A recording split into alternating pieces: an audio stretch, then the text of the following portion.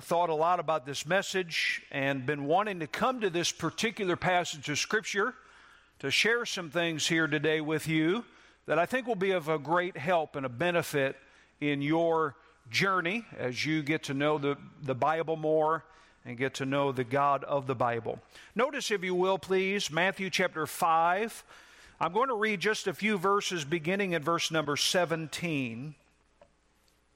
The first book of the New Testament, Matthew chapter 5 and verse number 17. Notice, if you have a red letter edition Bible, at least the 2 pages that I'm on here, all red letters. This is all the words of Jesus. So this is actually Jesus' words, and he says, "Think not that I am come to destroy the law or the prophets. I am not come to destroy, but to fulfill. For verily I say unto you, till heaven and earth pass, one jot or one tittle shall in no wise pass from the law, till all be fulfilled. Whosoever therefore shall break one of these least commandments, and shall teach men so, he shall be called the least in the kingdom of heaven. But whosoever shall do and teach them, the same shall be called great in the kingdom of heaven. For I say unto you, that except your righteousness shall exceed the righteousness of the scribes and Pharisees, ye shall in no case enter into the kingdom of heaven." I'd like to preach on this subject this morning, Jesus' view of the Bible. Jesus' view of the Bible. Let's pray together. Lord in heaven, we thank you for allowing us these moments to come and to hear from thy word. Oh God, help us to be still. Help us to put aside the things of this world that may want to draw our attention away from the Scriptures. And help us to heed what is said and to follow you. And we pray all this in Jesus' precious name. Amen. I believe it was the year 2006. I had the wonderful privilege to travel to the Philippines and to actually preach for a missionary that was there, about 6 hours north of the capital of Manila, in a city called La Trinidad, just outside of Baguio City, which was the summer capital of the Philippines. It was a beautiful time. I spent most of the week there leading up to Sunday. It was actually the 1-year anniversary for this pastor, Mark Paul Maney, and his church that he had planted there in La Trinidad. And boy, I was excited to be there. It was a wonderful opportunity. And he explained to me that he had 2 services that were going to be going on that morning. And so that morning, right outside the back, there were all these chairs set up, and they had sent all these jeepneys out. If you're familiar with a jeepney, they had used those as kind of picking people up. And so they had a number of people there for the first service. I preached that first service, and every person that came that was a visitor received a Bible. And boy, it was a thrill to not only see some of the church people that were there, but a number of visitors that had come in had received their Bible. That first service, we had a few people that had placed their faith in Christ, and boy, we rejoiced, and we're looking forward to the second service. Before the second service began, I went and sat on the back row of all of those white plastic chairs, and I was just praying and meditating, and there was a man sitting in front of me reading a Bible that he had just been given. It was apparent that he was a first-time visitor. And I leaned over and I said, "Sir," I said, "are you visiting today?" He said, "I am." I said, I see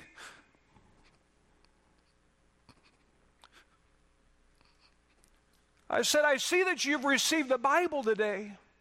He looked at me and he just paused for a moment. He said, "I'm 43 years old. I've never had a Bible." He says, "I'm so glad that today I was able to receive this Bible." And what a privilege it was to see that 43-year-old man come to place his faith in Christ. And I would almost venture to guess, if I were to meet him, that Bible has been worn through because of his reading it. Could I ask you a question this morning? what is your view of the Bible? Do you hold it high? Is it something that you value in your life? It ought to be something that is treasured. It ought to be something that is looked at as the Word of God. But sadly today we have a number of Christians that are coming, yes, even to churches like this one, that have varied views of the Bible. Some believe it is a great storybook that is full of wonderful suggestions that we should just consider for our lives. Some believe that the Bible can be trusted when it comes to the gospel, but yet some of the moral codes that are spoken of in the Scripture really don't apply today because our culture is rapidly changing. There are some who believe that the Bible is fully God's Word, while sadly others who name the name of Christ say, well, it's just partially God's Word. Some say it lacks error and has no authority, while others, and I trust this would be you, believe it is fully accurate and fully authoritative. Amen. But may I say to you today, regardless of where you stand, the issue that comes out today is, where does Jesus stand when it comes to the Bible? What is Jesus' view of the Bible? And I guarantee today that if you can come to a place and understand what Jesus' high view of the Scriptures is, then hopefully if your view is a low view, it'll change that view and allow you to value this book the way that you ought to. Let's pull apart these few verses and give you a few things that will help you in your view of the Scriptures as you see what Jesus' view is all about. First of all, according to verse number 17, I want you to notice Jesus' relationship to the Bible. Jesus' relationship to the Bible or the Old Testament. Now let's get a clear understanding of the Scriptures that Jesus had in his day. Would you please note in verse number 17, when it says here and makes reference to the Scripture, it talks about the law and the prophets. Now, do you realize that in the day Jesus lived, that you could summarize the Bible in this way, the law and the prophets? In fact, later on in the book of Matthew, chapter 22, verse 40 to be specific, Jesus said, on these two commandments hang all the law and the prophets. That is, all of the Old Testament you can hang and you can place right here on these two laws that he spoke about.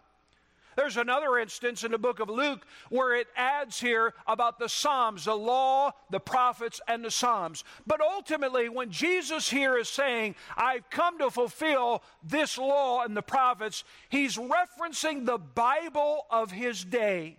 And what was that? It was what we know as the Old Testament. We didn't have in Jesus' day the writing of Paul, the writing of John or of Peter. Those would come later. But here it is, Jesus is referencing, for our sake, every bit of the Old Testament, what we consider the 39 books. Now, what is Jesus' relationship to this book, the Bible? Well, he tells his audience who are listening to this message that he's not come to destroy the Scriptures. Now, why would he even mention that? Well, you have to go back to the very beginning of Matthew chapter 5 and note here that this is a sermon that Jesus preached. In Matthew 5, 6, and 7, we have what is commonly referred to as the Sermon on the Mount. And as Jesus begins this sermon, there is a group of verses that we call the Beatitudes. They are things that are to be part of the citizens of that future kingdom of heaven. And Jesus begins to lay out those things for them to understand. And it almost be like the hearers of that day, in listening to Jesus' message, would begin to hear what he said about this future kingdom, and they would compare those words of Jesus with what they knew of the Old Testament, and they'd say to themselves, you know, it almost doesn't seem to match. It doesn't seem that everything fits together. It almost appears on the surface that Jesus is creating another method maybe of getting to heaven, another thing that we need to add to. And Jesus clears the air very quickly. He says, in fact, imagine here a preacher that could know your thoughts. It's not like anybody asked a question, but Jesus knew what they were thinking, and so he stops in that message and he says, don't ever think that I've come to destroy the Old Testament. I've not come to destroy it. In fact, I have come to fulfill that. What does it mean to fulfill that? Well, the idea is that Jesus has come to complete the Old Testament. Jesus is saying, in essence, that he is the culmination of the Old Testament. Now, you got to ask a question, in what way did Jesus fulfill the Old Testament? Well, let's stop and think about this for just a moment. Imagine if all we had today were the 39 books of the Old Testament. I would dare say that if you would read that and you were good at perusing through the Scriptures and a good student, you would actually say, in completing the book of Malachi, which is the last book, you'd have to say to yourself, you know, something seems incomplete. It seems like there's more to the story. How many have ever read a book which is the first part of a sequel, and there's another book that comes after it? When you read the first book and you get done, you're like, whoa, wait a minute, they got to finish a story. Well, you get on to the sequel, you get on to the next book, and that's what Jesus is referencing here. He's talking about the fact that this Old Testament is completed, because you read the Old Testament, it seems incomplete. But what does complete it, or greater yet, who completes it? It is Jesus Christ. Now, how does Jesus fulfill the Old Testament? That's a great question. Jesus fulfills the Old Testament in the fact that he fulfilled all the promises of a coming Messiah. You know, going all the way back to the very first book of the Old Testament, Genesis 3:15, there is a promise here of a coming Messiah. And as we unfold the pages of Scripture, we come to Abraham and Isaac and Jacob, and then we skip down a few centuries, we come to David and Solomon, and guess what? All the way through there's a promise of a Messiah coming, and guess who the fulfillment is? Jesus Christ. He's the fulfillment of all that. And do you realize all of those prophecies in the Old Testament are pointing towards Jesus Christ, are actually fulfilled in him? It is estimated that there are 60 prophecies of Jesus Christ that are given in the Old Testament. And do you realize that almost half of them, about 29 of them, are prophecies that have to do with his death on the cross? It's amazing. Every one of them are fulfilled in Jesus. So that's how Jesus completes the Old Testament. He also completes the Old Testament in the fact that he fulfills its types. Now, if you've not been a student of the Word of God, you may not understand what a type is in biblical knowledge, but here's what a type is. It is a figure or an example of something future. So, for instance, we have a lot of things in the Old Testament that we understand in its context, but they were given in such a way to be a type of the Lord Jesus Christ. You say, Pastor, cite some examples. All right, I'll give you some. Some of you are familiar with the Day of Atonement. That is, this was a day set aside in the worship of Israel where the Israelites, every one of them by their family, would come to atone for their sins. And they were required to bring a lamb, now not just any lamb, but a lamb that the Bible says was perfect. It had to have no blemish, no bruises, no cuts. It had to be as perfect as possible. And do you realize that one day when Jesus was beginning his ministry and was walking down, John the Baptist was doing what he did best and baptizing, and he saw Jesus Christ, and you know what he said? Behold, the Lamb of God, which taketh away the sin of the world. You know, on the Day of Atonement, do you realize that had to be done year after year after year after year? You know why? Because the lamb, a physical little animal, as beautiful as it would be, could never take away completely the sins. But Jesus Christ culminated. He was the type, and he was the one that was able to take away the sins of the world. Aren't you glad about that? Now think about something else as a type. You know, there was a day when the children of Israel would travel through the wilderness, and God had prescribed for them after their complaining. I'm so glad I wasn't Moses going around with these complaining Israelites. But they were complaining about no food, and so God provided miraculously for them something that was called manna. It was sweet, had a kind of a honey taste to it, but it would come down from heaven, and it would fall in the ground, and they would collect that. Every day it was provided for them. You know, it's amazing in John chapter 6, Jesus one day in a conversation with some people said, I am that bread of life. Jesus fulfilled the type. And you go through time after time and page after page and verse after verse, and you see all these things are a type of the Lord Jesus Christ. No wonder why Jesus said, search the scriptures, for in them ye find me and have life. Oh my, can I say that Jesus fulfilled the Old Testament by perfectly obeying God's law? Jesus fulfilled the Old Testament by paying the righteous demands of the law. So we see in verse 17 that Jesus had a beautiful relationship to the Scriptures because he fulfilled every bit of them. But secondly, I want you to notice this, is Jesus' respect for the Word of God. In this verse, Jesus has some very telling statements about the Scriptures. First of all, let's take the whole verse and let's see if you can grab something of what Jesus is giving to us about the Bible. Look at verse 18, and let me read this again.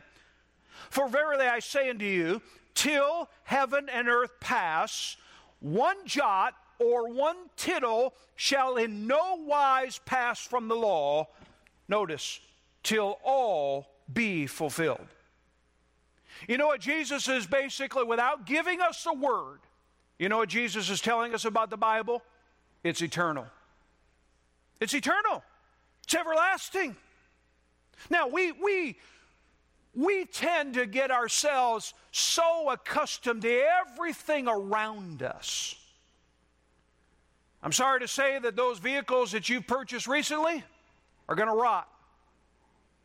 That house that you live in will someday be gone. You say, well, those are things that are built, and I understand those things are going to go. So we kind of get attached to the world that God created. But I want to tell you something. In the book of Peter, God says that the elements of the earth and the heaven will be burned up someday. All of the sin and the impurities of this world will be burned up, and Jesus will create a new heaven and a new earth. And I'm here to remind you of something, that you may get attached to all the things of this world, but it will be gone. Yes. But what will last? The Bible. Jesus is telling us you ought to have a respect for this book, because all the things around you that you see and you touch are going to be gone. But this will last forever. What else does Jesus tell us about this book? Well, he tells us it's eternal, but he also tells us that it is very authoritative. There are two words in this book that we almost kind of get puzzled at, and I want you to look at these words in verse number 18. He says, a jot or a tittle. And we say, I've never heard those words before except reading in the Bible. What is a jot or what is a tittle? Well, let me explain a jot for just a moment. And let me have you hold your place here. And I want you to go back to the book of Psalm, chapter 119. Psalm chapter 119, and I want you to come to verse number 73. Now, while you're turning there, let me go ahead and explain what Psalm 119 is all about. Psalm 119 is one of the longest chapters in the Bible. It has 22 sections. Now, that wasn't done just randomly. Do you realize in the Hebrew alphabet, which the Bible in the Old Testament was written in Hebrew, the Hebrew alphabet has 22 letters. And so, therefore, every section is a section of a different letter of the Hebrew alphabet. And when we come to verse number 73, we come to one of those letters which actually happens to be the smallest letter of the Hebrew alphabet. Now, some of your Bibles may have this, some may not. But let me just see by a show of hands, how many have, it says Yod, it might be Y-O-D or Y-O-D-H, and there's a little mark that is there that looks like a Hebrew letter. Anybody have that in there? Oh, a number of you. All right, wonderful. All right. Now, if you just gaze at the other letters, the other sections, you'll see very quickly that the Yod is smaller than the other letters. In fact, it kind of looks like a little fancy upside down L. That's what it looks like. And truly, it is the smallest letter in the Hebrew alphabet. So what God is telling us here is not one, listen to this, not one letter will fail to be fulfilled. But he doesn't just talk letter, jot. He also says tittle. Now what's that? That's like a little mark on a letter. Some of the letters were differentiated between one simple mark that was given on there. Our example in our American alphabet would be the difference between the capital letter E and the capital letter F. There's no symbol there at the bottom of the F that is taken away. We could say that's a tittle. Now, what is Jesus saying here? Listen to this. I want you to grab this because it is very important you don't miss this. Jesus said that the law would not pass until heaven and earth pass, and that everything is accomplished that was taught in the Old Testament. Christ's comments right here demonstrate that he believed the literal inspiration of the Scriptures. In other words, the exact words, right down to the letters, were chosen by God. Now you say, Pastor, is it really that important? I mean, what examples do we have for just a moment? Let me take you to a place. I want you to turn to the book of Matthew, right towards the end, chapter number 22. Go to Matthew 22, and I want you to notice here, verse number 23.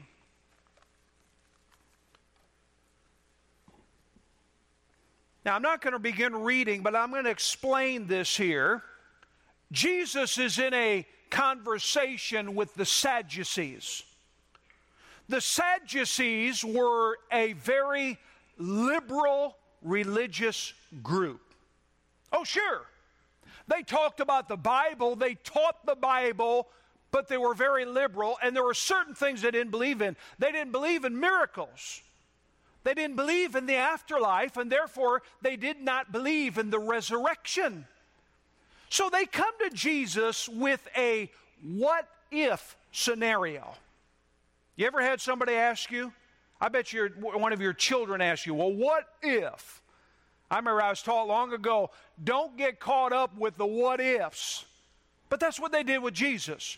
And they basically came to him and they said, look, they concocted this whole story about a woman's husband that dies, and then she marries his brother, which was part of the Old Testament law. The brother dies, she marries another brother, he dies, she marries another, and so on until the seventh brother, and he died, and then she did. And so the Sadducees, look at verse number 28, and look at the question they asked Jesus. Therefore, in the resurrection, whose wife shall she be of the seven, for they all had her? You know, I bet you they thought to themselves, we got him now.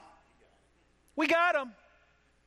They basically had this idea that since they didn't believe in the resurrection, they could come up with this scenario, and this scenario was insurmountable. I mean, whose wife is she going to be? But look at how Jesus answers this. Look at this, verse 29. Well, actually, yes. He answered and said to them, I love this. He starts right off the bat. You err. You're wrong. You don't even know the Scriptures nor the power of God. For in the resurrection, so he says, let me answer this aspect of the marrying part. In the resurrection, they neither marry nor are given in marriage, but are as the angels of God in heaven. So, I just took that aside right now. Now, he answers it a second way. Look at verse number 31. But as touching the resurrection of the dead, have ye not read that which was spoken unto you by God, saying, now look at verse 32. This is where I'm coming. He says, I am the God of Abraham, the God of Isaac, and the God of Jacob. God is not the God of the dead, but of the living. How many would agree with that statement? Sure. But notice a simple word that Jesus gets on. What's the next word? Second word of the verse. Not I was. Jesus is not saying here, I was the God of Abraham and Isaac and Jacob, and now they're all dead and they're long gone. No. I am. And Jesus comes through and answers them very quickly and shows them that every word of God is important. Yes. The word am. Now, this almost brings some puzzling things in for Christians today. Because we come to a place and we go, all right, I get every part of the Bible is important. And in our minds we say, I can safely land on the New Testament, but boy, I tell you what, the Old Testament, I'm having a hard time with this. And we have a lot of people out there who make snide remarks about us as Christians who go, oh yeah, you believe the whole Bible. You know, you're the type of people who say, yeah, the Bible says thou shalt not commit adultery, but you're not keeping the Sabbath, the seventh day. And in fact, the Bible tells you if you don't even keep it, that you'd be executed. You'd be killed for not keeping it.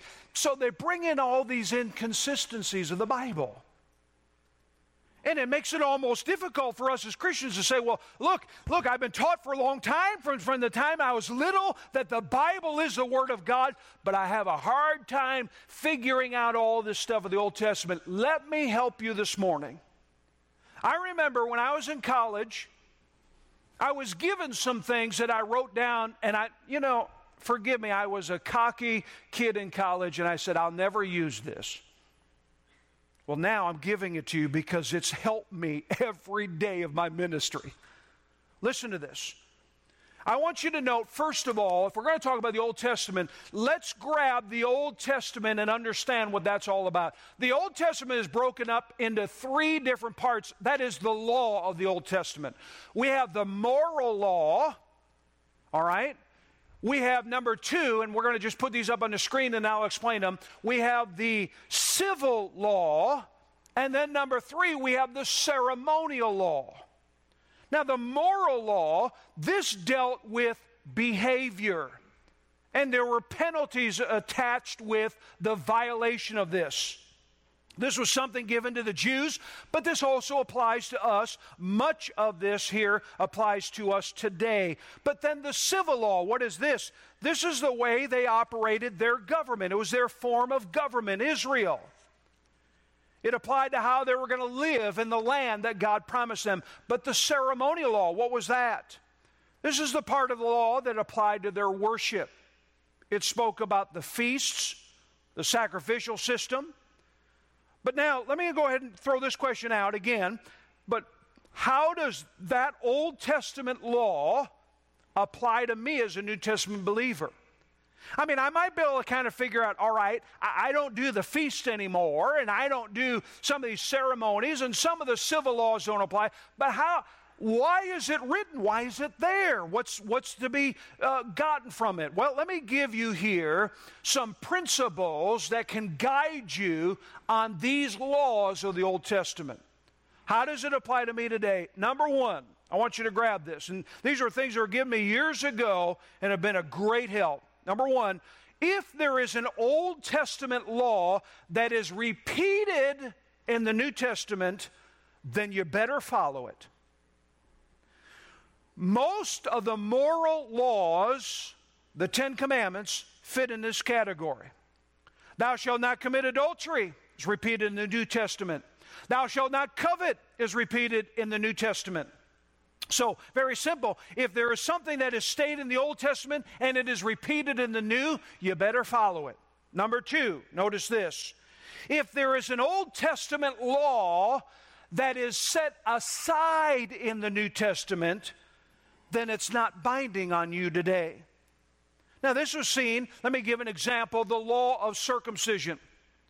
If you remember, after Paul's first missionary journey, Paul is summoned to Jerusalem to meet with the elders there because Paul had just opened up the gospel to all of these Gentile believers. And up to this point, all that had been saved had been Jewish believers, and they had been accustomed to everything in the Old Testament, including circumcision. Circumcision had to be followed. And so as Paul had gotten in these Gentile cities and seen many non-Jewish people place their faith in Jesus Christ, the Jews were getting with the Gentiles and saying, look, you're not saved unless you're circumcised. Well, that caused for a big council to come together, Acts chapter 15, and guess what came through? God came through those leaders and basically said, circumcision is not to be included in salvation. Salvation is by faith. It is not of works. It is not of anything. And so therefore, circumcision was taken out. So I must say here to you today that if there is an Old Testament law that is set aside in the New, then it is not binding. Most of the ceremonial law falls under this. All the worship that was done. These feasts, we don't do these things anymore. Those things aren't repeated for us, that we take care of the Feast of Tabernacles and Pentecost and all those things. No, those are done away with. How about the dietary laws? Well, Peter was encouraged to take and eat things that were formerly forbidden. 1 Timothy chapter 4 tells us that all things are open to us as long as we give thanks. So notice that. If there's an Old Testament law that's set aside in the New Testament, then it is not binding. But number three, I want you to notice this. If there is an Old Testament law not specifically mentioned in the New Testament, so there's an Old Testament law, but it's not mentioned in the New Testament, what do? Why is it there? Well, then I want you to follow this practice. Number one, determine the general principle behind the law. Figure out, why did God give this law initially? Now, I must say that if you look at all the laws of the Old Testament, God gave every bit of those laws for the good of His people. We look at things like the dietary laws. You ever get confused reading in the book of Leviticus? And you're like, okay, wait a minute. Chews the cud, split hoof, doesn't chew the cud, this or that. We get all confused and we're like, which animals can I eat? Can I eat? I mean, we think to ourselves, this is going to mess up my all-you-can-eat fish fry on Friday nights. I can't have shrimp, can't have shellfish or this. No. I want to tell you something. Those particular dietary laws are not for us today, but they were certain things that were given for their good. Many of the social laws were designed to protect people's dignity. God had a great concern for women, the poor, slaves, widows, and others that were in a position where they could not protect themselves. The ceremonial laws, These were given as a way for the people to deal with their sin before God. So determine what the principle is. Number two, I want you to notice this. Discover if that principle is established in the New Testament. So once you've identified the principle behind a specific law, then we can go to the New Testament and see that same principle and see if it's given to us there. Let me give you one example that I think will help you. I made mention that most of the moral laws are repeated in the New Testament. There are 10 commandments that Moses wrote down on the table of stone. And isn't that interesting when you read through the New Testament that 9 of the 10 are all listed except one: keeping the Sabbath. Now, here's the principle behind this. God wanted a day that was specifically set aside where we could enjoy Him. A day of rest, a day to enjoy God, a day to worship Him. And God had specifically made the Sabbath day, that seventh day, as a day that was a covenant between God and Israel. But God in the New Testament doesn't tell for us as new Christians the Sabbath. Otherwise, we would have had church yesterday, and all of you'd be a day late. But we're here today because there is a new principle that is given, and our faith is all centered around Jesus Christ and His finished work on Calvary and His resurrection, not on the seventh day, but on the first day. So here it is.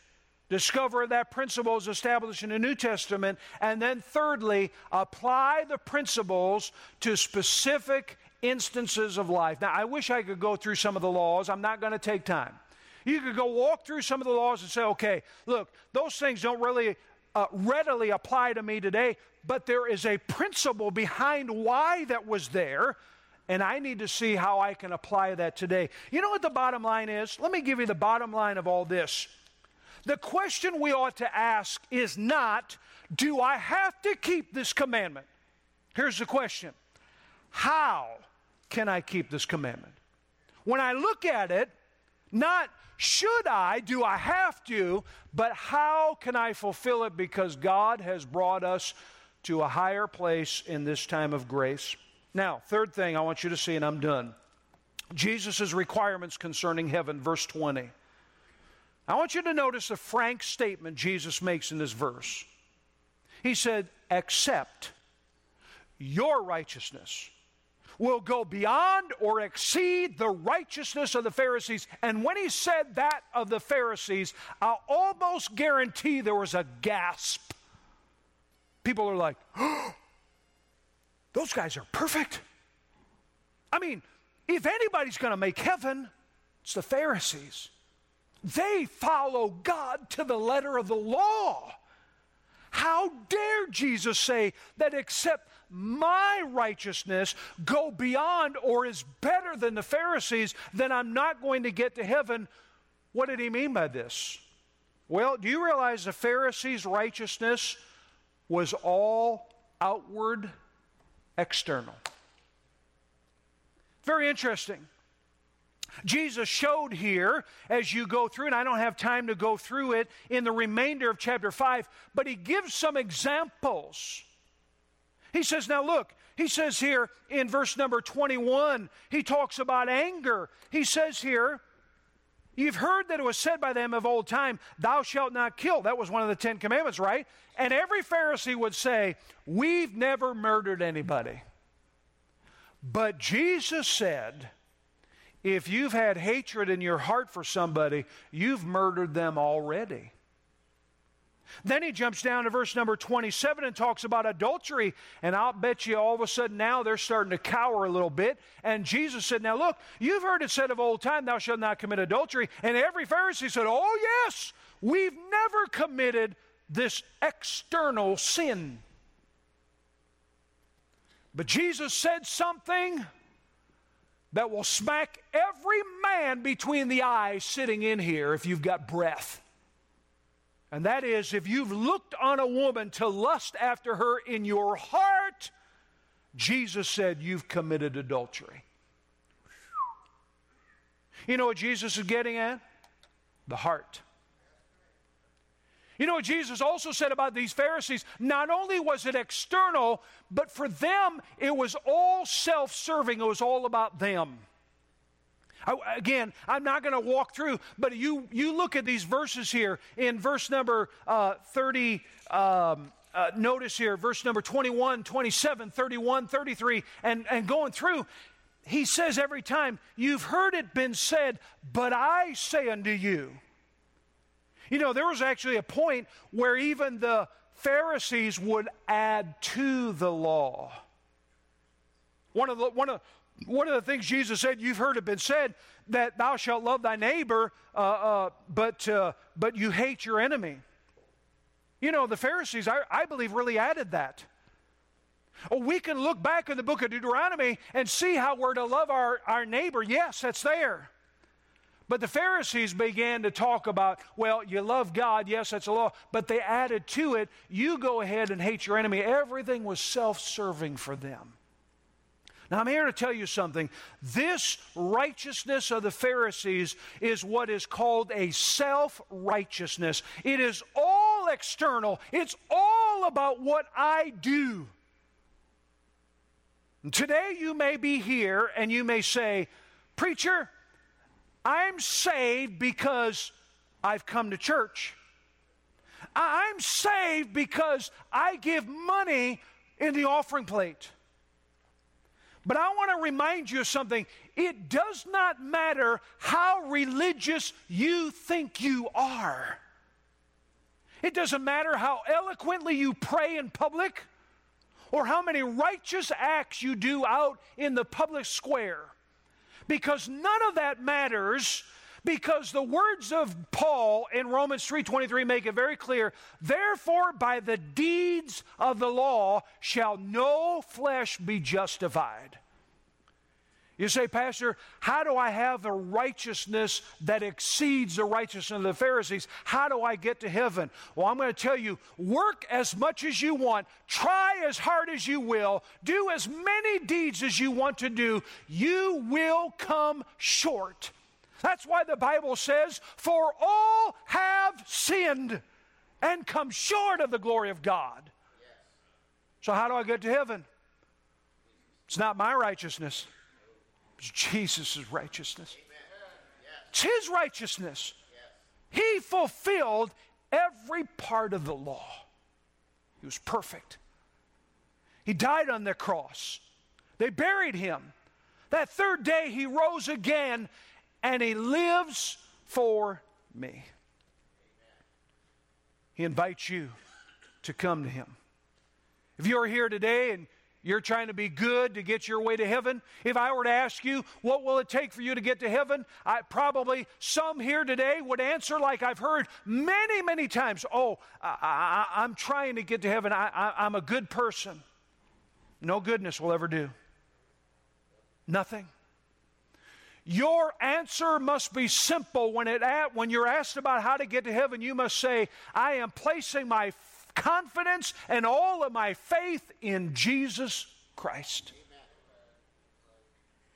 Now today, could I ask you the question I asked you in the beginning?